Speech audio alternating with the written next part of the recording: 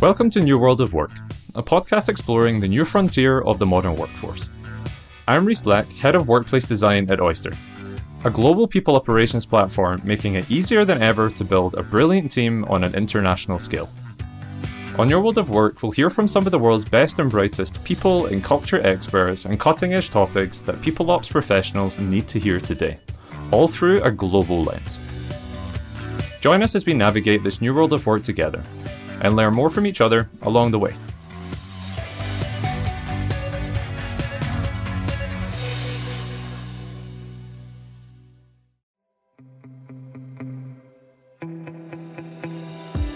As the late Wayne Dyer famously said, when we change the way we look at things, the things we look at change. This is true for any pursuit in life, and it's a philosophy we can seamlessly apply to people operations. In today's episode, we'll be exploring how a simple mindset switch, or even a shift in language, can change everything. I sat down with Oyster's very own Chief Workplace Officer, Mark Frein, to hear his perspective on the mindset changes we can all make to lay the groundwork for successful people operations. To kick off the episode, Mark shared a bit about his career background and why he chooses to view the business world as a performance.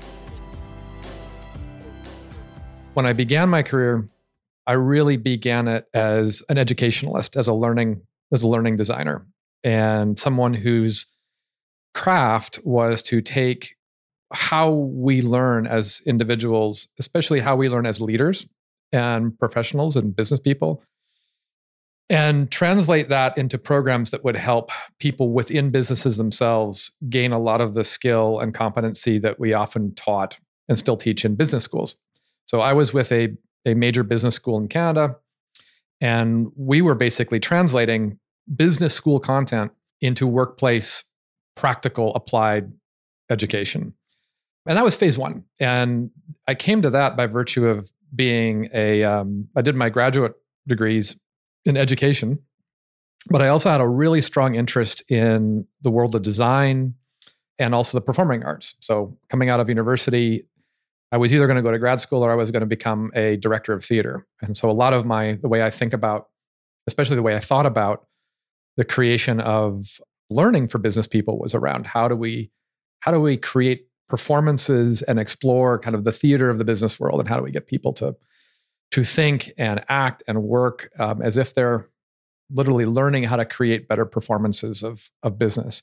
That was phase one. I did that for a number of years. And then I went more directly into consulting work.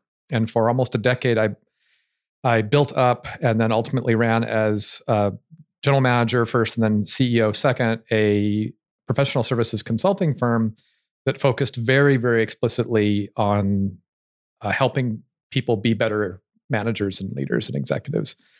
And the firm that we built ultimately was working with folks around the world. And we were using, effectively, like we were helping people play at being better managers and leaders. And when I say play, what I mean by that is play seriously, but experiment with how they are better versions of themselves as managers and leaders. And we had a lot of fun. We were goofy at times. We were cutting edge at times. We were progressive. We were experimental. And, we had our executives play with Legos. We had our executives do cases that had to do with colonizing planets out in the solar system. It was really, sometimes I even look back and surprise myself about how off the wall it was. But the purpose of all of it was to stretch people to grow as business leaders. And that really helped me think about how we bring joy to work and how the joy in work also helps us grow and helps create a sense of fulfillment. It also happened to be that all of my clients were heads of people or HR teams in various size companies. So I increasingly got to understand the way the world looked from the outside in, at least for people who had challenges of building and running great workplaces themselves in that position. And one of my clients at the tail end of that journey, that particular phase two, I sound like I'm talking about the Marvel Cinematic Universe, phase one, phase two. But that end of phase two, one of my clients asked me to come and take the head of HR position. And that was a startup out of New York. And the rest, phase 3, the phase I'm in now, is all about being a chief people officer or similar title at venture-backed software and startup companies. And that is a 10-year plus journey that I'm on right now. And each time I get in the seat, the captain's chair of the people, or now we're calling it workplace here at Oyster, each time I get into that chair, I think about what can I continue to do to push the envelope on making a workplace both highly effective at delivering what it's supposed to deliver, but also increasingly human and humanistic. Sometimes people set up, an efficient business and a humanistic environment as somehow oppositional or on two different sides of a spectrum. I actually think that being a great business for people and being a great business, period, like in terms of bottom line, top line, all those things that we care about from a business standpoint, overlap very cleanly. Like if you're doing one really well, you're also going to do the other really well. They don't need to be sacrificed in the least. So that's the journey I've been on and where I'm at today. And each day I see if I can figure out a new way to do it better. There's many dimensions to how I think about a philosophy of, let's just say, contemporary people operations. But I'll focus in on the question of why I used the word performing earlier in the context that I did. If we focus really in on, why I choose to use the word performing, but maybe in a little non-standard way. When we talk about performance management, in most contexts in people operations today, we are thinking about that act of giving somebody a review, for example, managing their performance, managing their outputs, managing maybe their inputs, making sure that they're delivering value to the company. For me, it is a very limited way of using that word. It also can end up feeling kind of mechanistic and also controlling.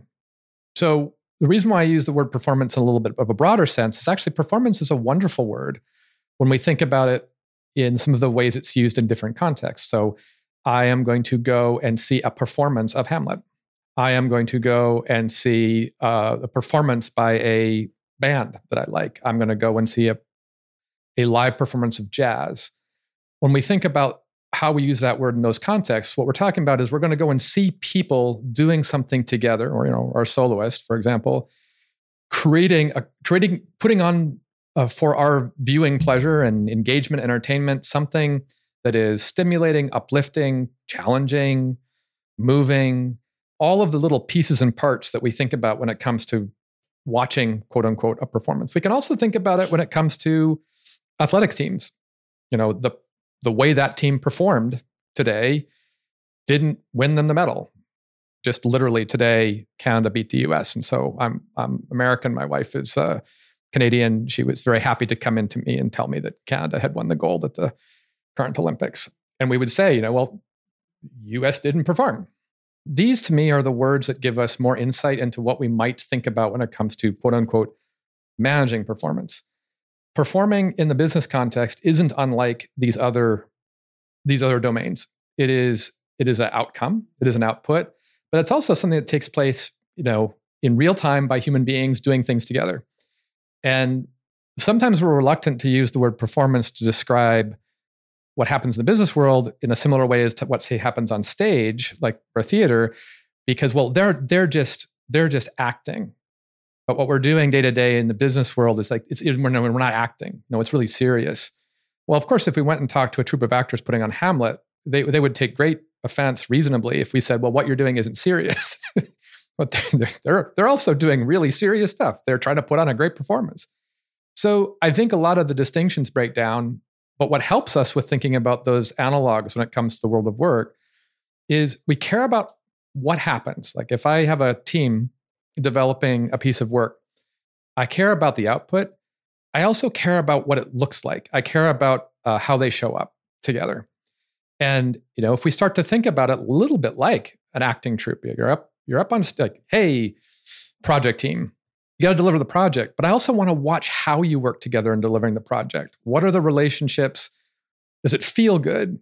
Are you supporting each other? Are you building on each other's ideas? Those are the same kinds of relationships and interactions that happen in jazz bands, orchestras, athletic groups, theater groups. A lot of the attention when it comes to those performances is actually on relationship and connectivity. And we can use the same strategies when it comes to what happens in the work world.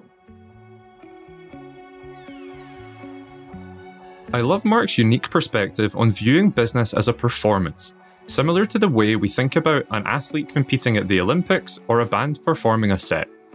He believes we can bring the same passion, connectivity, and drive to the business world. Mark recently signed on as Oyster's Chief Workplace Officer just a few months ago, but from the moment he spoke with their founder and CEO, Tony, he knew the company would be a great fit for him.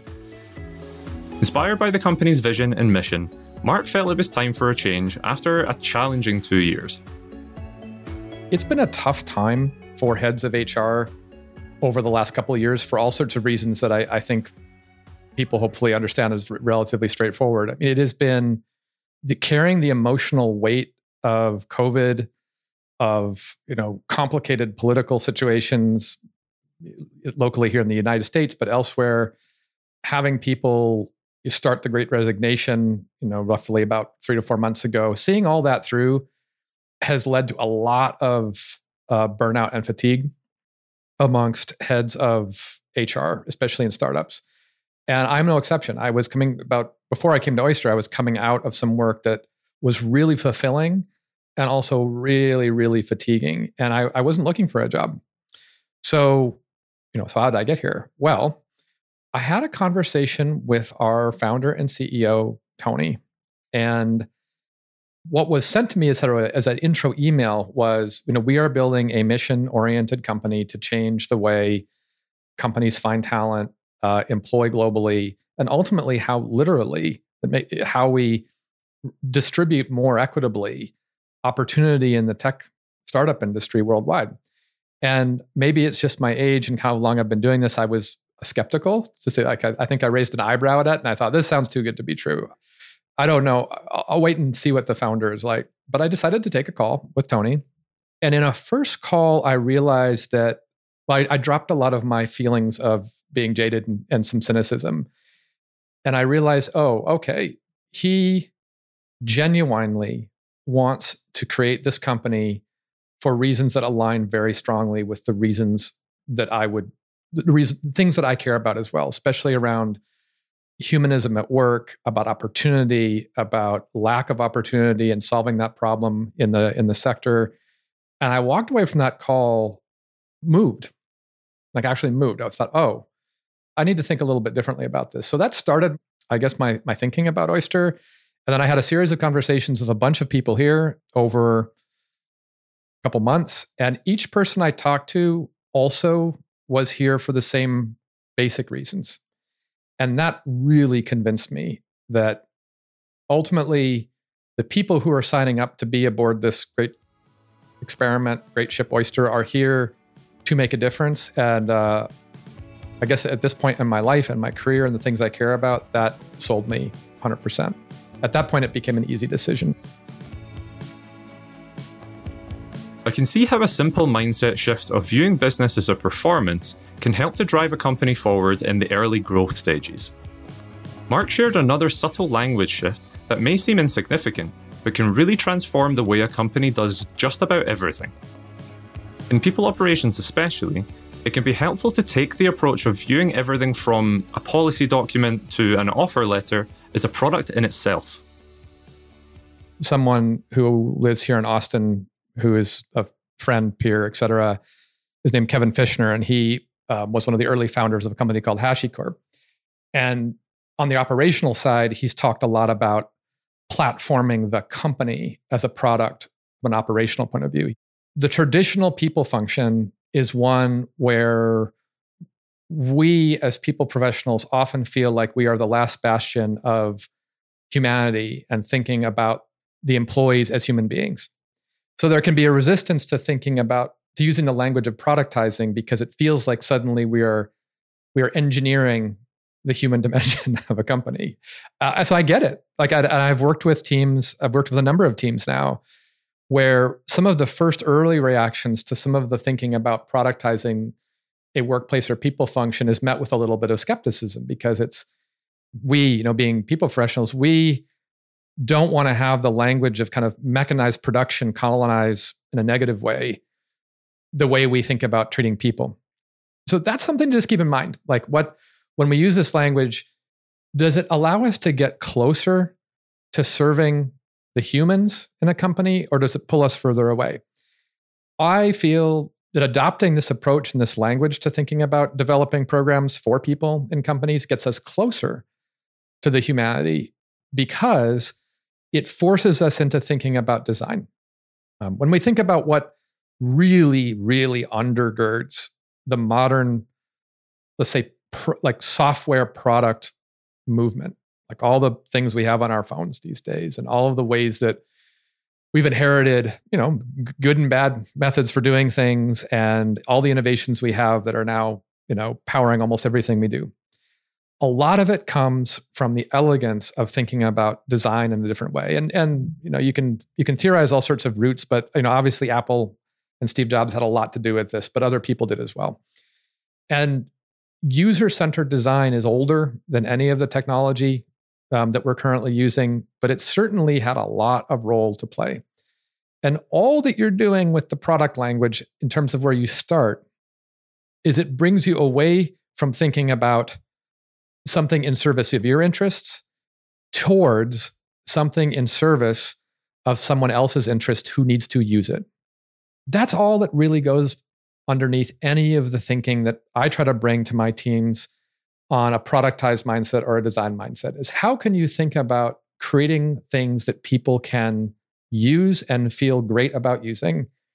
And interestingly, a lot of the traditional ways of thinking about, let's say, HR often start with, what do we need to put into place to be compliant? Like, what do we need to do to serve either the business or to serve what we believe is in the best interest of our employees?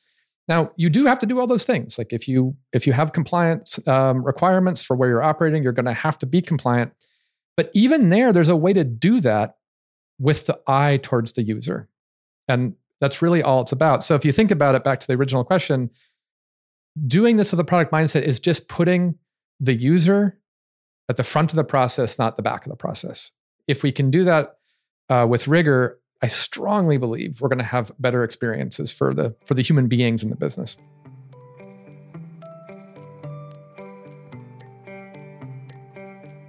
Viewing the business as a product sounds like a great idea in theory, but how can we as people operations leaders implement this in practice? Mark suggested taking notes from great designers and marketers like Steve Jobs, who constantly iterated on his products to make the next version better than the last. Between InVision and here, I've done some of this in various scales. How you implement it is largely how you would implement any, I would call it functional build or program build at any other company that's trying to design and build their people practices or similar practices. So people or internal service practices. There are a few operational differences that are at least partly mindset and then also require different thinking about the way you resource, and in some cases, the kind of staff that you need. So one resource that I increasingly feel is really important in the modern people function is, for lack of a better terminology, like an agile program manager or a Scrum program manager for the people/workplace function. Now, many smaller companies will not have budget for all sorts of reasonable reasons to go and hire a Scrum professional. But at a certain size, I think it's really important. The reason being is someone who can help a team work really well as a team at both thinking as a product team, but also working in the iterative pacing and chunking that happens with good agile work is invaluable because it teaches professionals who have traditionally worked in a more, let's just call it longer form waterfall, implement the perfect solution mentality. It helps them unlearn some traits around that. Now, in people functions, we often do have a high bar for, let's just call it releases, for product releases, meaning it's probably worse to release a half-made policy on certain kinds of leave than release nothing at all. If I release a lack of clarity or too much of a sketch of that policy, it may make people more confused, less able to make decisions. So there is a natural gravitation, I think, in people teams to be worried about releasing things that they might feel are iterative. So what a good Scrum person does or Agile person does is they help professionals who don't have that background, say out of a product team or a design team or an engineering team, realize that you can still release product. And I'm using product in most general terms. I can still release a policy as a product, a service as a product. I can still release bits of it that are clear and solid, but not necessarily what it will look like after another year of iteration. I have to scope my work so that it's usable, and I like to say lovable.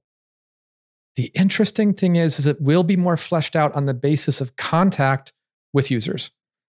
Not because you sat in a room and scripted everything for 3 months and then came down from on high, but because you released incrementally usable and lovable product and you got customer feedback. And then you built on that, and then you built on that. And it actually incorporates more of the user feedback into the product, which is an absolutely crucial element of good product design when it comes to all the products that we know and love. I got the minimum lovable product from Clark Wahlberg, the founder of InVision. So props to Clark. I want to make sure that I recognize where these ideas come from, at least if I can remember. So this is the way we talked about it at InVision, and I really gelled to that term. And the reason why we used that term there is that minimum viable seemed like an overly low bar. I mean, we're used to MVP, and if we think about minimum viable product, it's like, well, what barely scrapes past the benchmark for usability? I think we can do better than that, and even still be fast and agile and do better than that. So it's like, what kind of product can we put in the hands of users that scratches an itch, solves a problem, but they also enjoy interacting with? Now, when it comes to implementation, I would say, in addition to Agile or Scrum resources, a resource that I really, really like to put into place when I can, when I'm building a workplace function or a people function, either by borrowing it, usually from marketing or somewhere else, or by going and hiring for it, is design, actual UX design. Somebody whose job it is to help the releases that we make out of the people function or workplace function feel, look, sound, behave in a way that will surprise and delight. The average policy document that we might release is going to be a PDF or a Word document or something that is text heavy and doesn't have a lot of, let's just call it, attention to the user's interaction with that piece of work. So how can we actually create offer letters, for example? How can we create agreements? How can we create things that are traditional products that are used by people teams, very transactional even, that have a design element to them where someone opens their offer letter into their inbox? The first interaction where we send a letter of offer to somebody is a key user touch point. And we don't often think about it. Out these things pop from our applicant tracking systems or other automated engines. They're often pretty sterile in terms of document. There's a lot of verbiage. A lot of it is legal verbiage. Not that legal verbiage is bad, but that the experience of reading that and interacting with that document can often feel a little flat. So how do you create an offer letter, a standard offer letter template? In some ways, not a terribly crucial thing to look and feel great. Well, how can we make that a moment where it comes into my inbox, I'm a little curious, it doesn't look like what I thought it was going to look like. I open it, my first experience is, just literally imagine, we chose you, first big letters, name, like we choose you, Mark. We really hope that you will join us. Imagine a little picture of every single member of the hiring team there, throwing a little bit of a party. Now that takes a lot of work to design that, right? But good product management, you could design that as a template. You could get all the stuff together. You could make it automated. But we just don't simply think about it because we're not thinking about the user opportunity there. But imagine if you got an offer letter that the first experience of being chosen and picked by the company blew your socks off. imagine how much more zest and energy you would walk in on your first day, and imagine how it would make you feel. So all of that, like if you can picture in your head what would be the optimal offer letter experience, maybe you can't build that out of the gate, but good design, including a good visual designer, might let you build something that very few other companies currently contemplate. It will be differentiating. It will be engaging. It will create a really good sense of kind of first step culture integration. And it's actually not that much heavy lifting. We just don't turn design to some of these artifacts. So when I can, either, like I said, beg, borrowing, getting resource help to use design emphasis on even the most transactional of documents or artifacts that we use in a workplace function, I love to do it.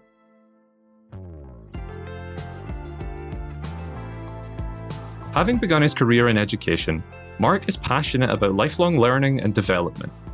He's brought this passion into all his roles in the world of people ops, and over the years he's discovered new ways of making learning more fun for employees. Because, let's face it, sometimes corporate training sessions aren't exactly a walk in the park. But more importantly, Mark has learned the value of infusing everything he does with the power of storytelling. As humans, we've been hardwired since prehistoric times to empathize with a compelling narrative. By including elements of storytelling in everyday training sessions, it will be easier to connect with your audience and help them understand the meaning behind the information. Mark used the example of a routine security training. He suggested that instead of positioning it as a mandatory item on a to-do list, we can instead bring the training to life by reminding the team that it's an essential component of keeping everybody under the company umbrella safe from hackers.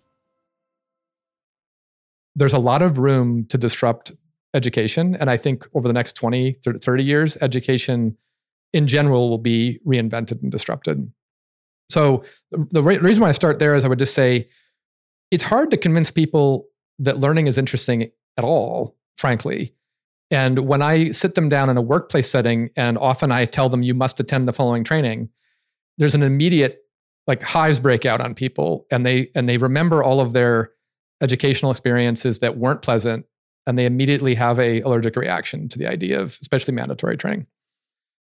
So I have tended to approach internal training differently. A couple of strategies that I've used that have worked very well. One, going back to the things we've already talked about, create a minimum delightful, lovable experience. Boil it down to a nugget that is going to really surprise, almost shock people out of complacency around learning. Something that's just so adorable and fascinating, they're blown away. Doesn't have to be big, doesn't have to be long, can be nice and simple. And then let word of mouth inside the company market that thing for you. So think a little bit like a marketer when it comes to these things. Iterate and build a bunch of little things. See which ones stick. See which ones people like. Let them be your evangelists. There are many circumstances where companies have to put on mandatory training. Security, workplace behavior, discrimination, et cetera. The vendors who I've seen build this stuff, even these things really well that are mandatory, tend to approach it with a sense of playfulness. Let's create a little bit of theatrics, a little bit of storytelling, a little bit of something that you get pulled in by the narrative. Because we reasonably don't want to stare at a computer screen to do training where somebody is reading a PowerPoint slide. I mean, that's reasonable. I don't want to do that. I don't think anybody wants to do that, frankly. And honestly, the people who develop training in that way, they don't want to do it either. I mean, nobody enjoys learning that way, and nobody really enjoys teaching that way either. We just don't necessarily have great other models. So a very simple way I try to help learning folks, where I spent most of my career actually, think about learning a little differently, is to start with, what story you're going to tell here. What's the story that we're going to tell? What's the story behind this? Why do we need people to know this? So if we think about traditional, let's say IT security training, something that everybody has to do every year to make sure that your organization is nice and Fort Knoxed around security. Completely reasonable ask, by the way. It's not that there's anything against that, but I think the people who do that content well, you could ask them, well, why do people have to do this? And their answer is not because you have to. which is, I think, an unhelpful answer, but because there's a story to tell here about a community of professionals collectively keeping each other safe. Oh, that's different. That's not because I have to do it or because the big boss person tells me I have to. It's because if I don't play a part in keeping my own data and the data of my colleagues safe, we all kind of suffer together. There's a story there, and it's a human one. And I can show it in vignettes. I can show it with a little bit of drama behind it. A very simple, very, very simple practice is to institute user feedback on every single thing one does. And in almost every aspect of modern people functions or HR functions, we have automation now that can do this in various different kinds of surveying ways. And I don't mean create so much surveying that you're, surveying fatigue, you have survey fatigue, but rather constantly ask your users, your customers, whether or not they be candidate, employee, departing employee, all those things. Ask them what you can do to make it better. Doesn't have to be long, doesn't have to be in depth, doesn't have to be over surveying. It just has to be this natural inclination to always ask, did this work for you? Did what we provided help you? What can we do to make it better? That little bit of constant automation already moves you into let's just call it a design-focused mentality. And it will actually help make things easier because you'll realize some of the things that you're doing aren't actually making much of a difference. And some of the things you're not resourcing or not spending time on, if you spend a little bit more, it would make a much bigger difference than you think. To wrap up our session, I asked Mark the same question I ask all of our guests here on New World of Work. What's the best mistake you've ever made? Very early in my career, I learned a really important lesson about client management. I had a customer that had other consultants, including myself and my team, involved in providing work, like service. And I realized over the course of a service cycle with this customer that the other consultants were positioning themselves against me and my company, my team. And I lost some degree of trust with the buyer, who in this case was a CEO of a small tech company in Vancouver, Canada. On principle, I got very upset on principle. And I decided that literally we were not going to bid for a new piece of work that the CEO was going to vend on. And I recall I said, I'm not interested in, I literally said, we're not going to pitch the piece of work. And the CEO got very upset. It's basically losing us business. But I explained to the CEO why I didn't feel good about the situation. And what I realized in that lesson was that it's not that I was acting on principle, which I would not go back and do differently, but what I hadn't done was really sat down with the CEO and had a heart-to-heart. I was scared of directly dealing with my end customer here because I was kind of working through the other consultants, kind of the other people, and I felt that they were being manipulative. And I pulled us away. I was a little bit like, I'm just going to back off here. We ended up getting asked to pitch the work anyway. We went and pitched the work. I think we even got it. And the lesson I learned, or again, it's a mistake. The mistake I made was don't just operate in the defined swim lane that the world is giving you. And by that, I mean, I was trying to play via this other consulting group. And my intuition was this, I need to talk to the CEO. They really didn't want me to talk to the CEO because they were wanting to maintain control of the situation. And I was young and I was trying to be a good little consultant and be like, okay, I know my place. I'm not going to disrupt my place. But the one thing I still have, I guess, control over is to not keep engaging, right? What I take with me now about that is, swim lanes are just like little beads floating on the top of the water. And if you're going to change something, you got to not worry about the beads on the top of the water. Because I'm a swimmer, my wife's a swimmer. I can duck pretty easily under the beads on top of the water. I mean, I can't really, If they're painted on the bottom of the pool, it's a little harder, but nobody's going to rise up like Poseidon underneath the water and grab my foot if I cross over into their swim lane. And had I just like not quote unquote played by the rules in this circumstance and directly called the CEO and say, hey, what's up, man? Like, I don't know what's going on here, but this is not feeling right. And I don't think this is working out very well. Like, what do you want to do about it? It wouldn't have had the same problematic and kind of overtaxing, frustrating result. And I still move myself to practice this because I am still kind of at heart, I like to play by the rules as much as I can. But each time I have another sat in that captain's chair, like we talked about earlier, I challenge myself to not worry about swim lanes as much as I used to. And along the way, it's helped me to not worry about the swim lanes as much as I used to.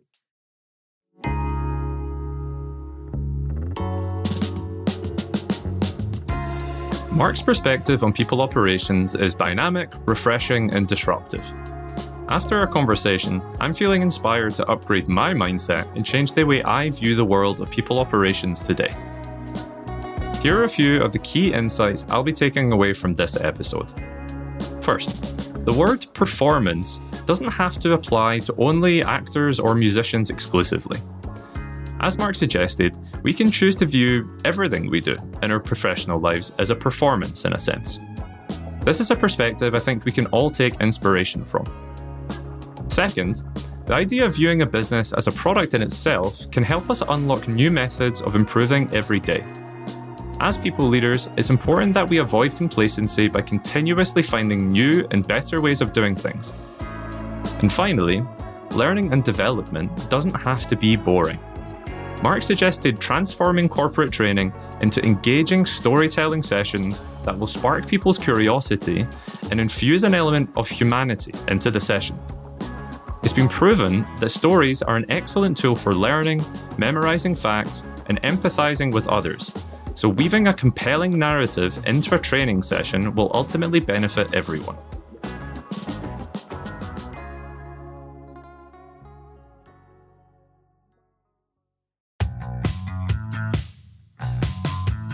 Thank you for listening to New World of Work, the podcast exploring the new frontier of the modern workforce through an international lens.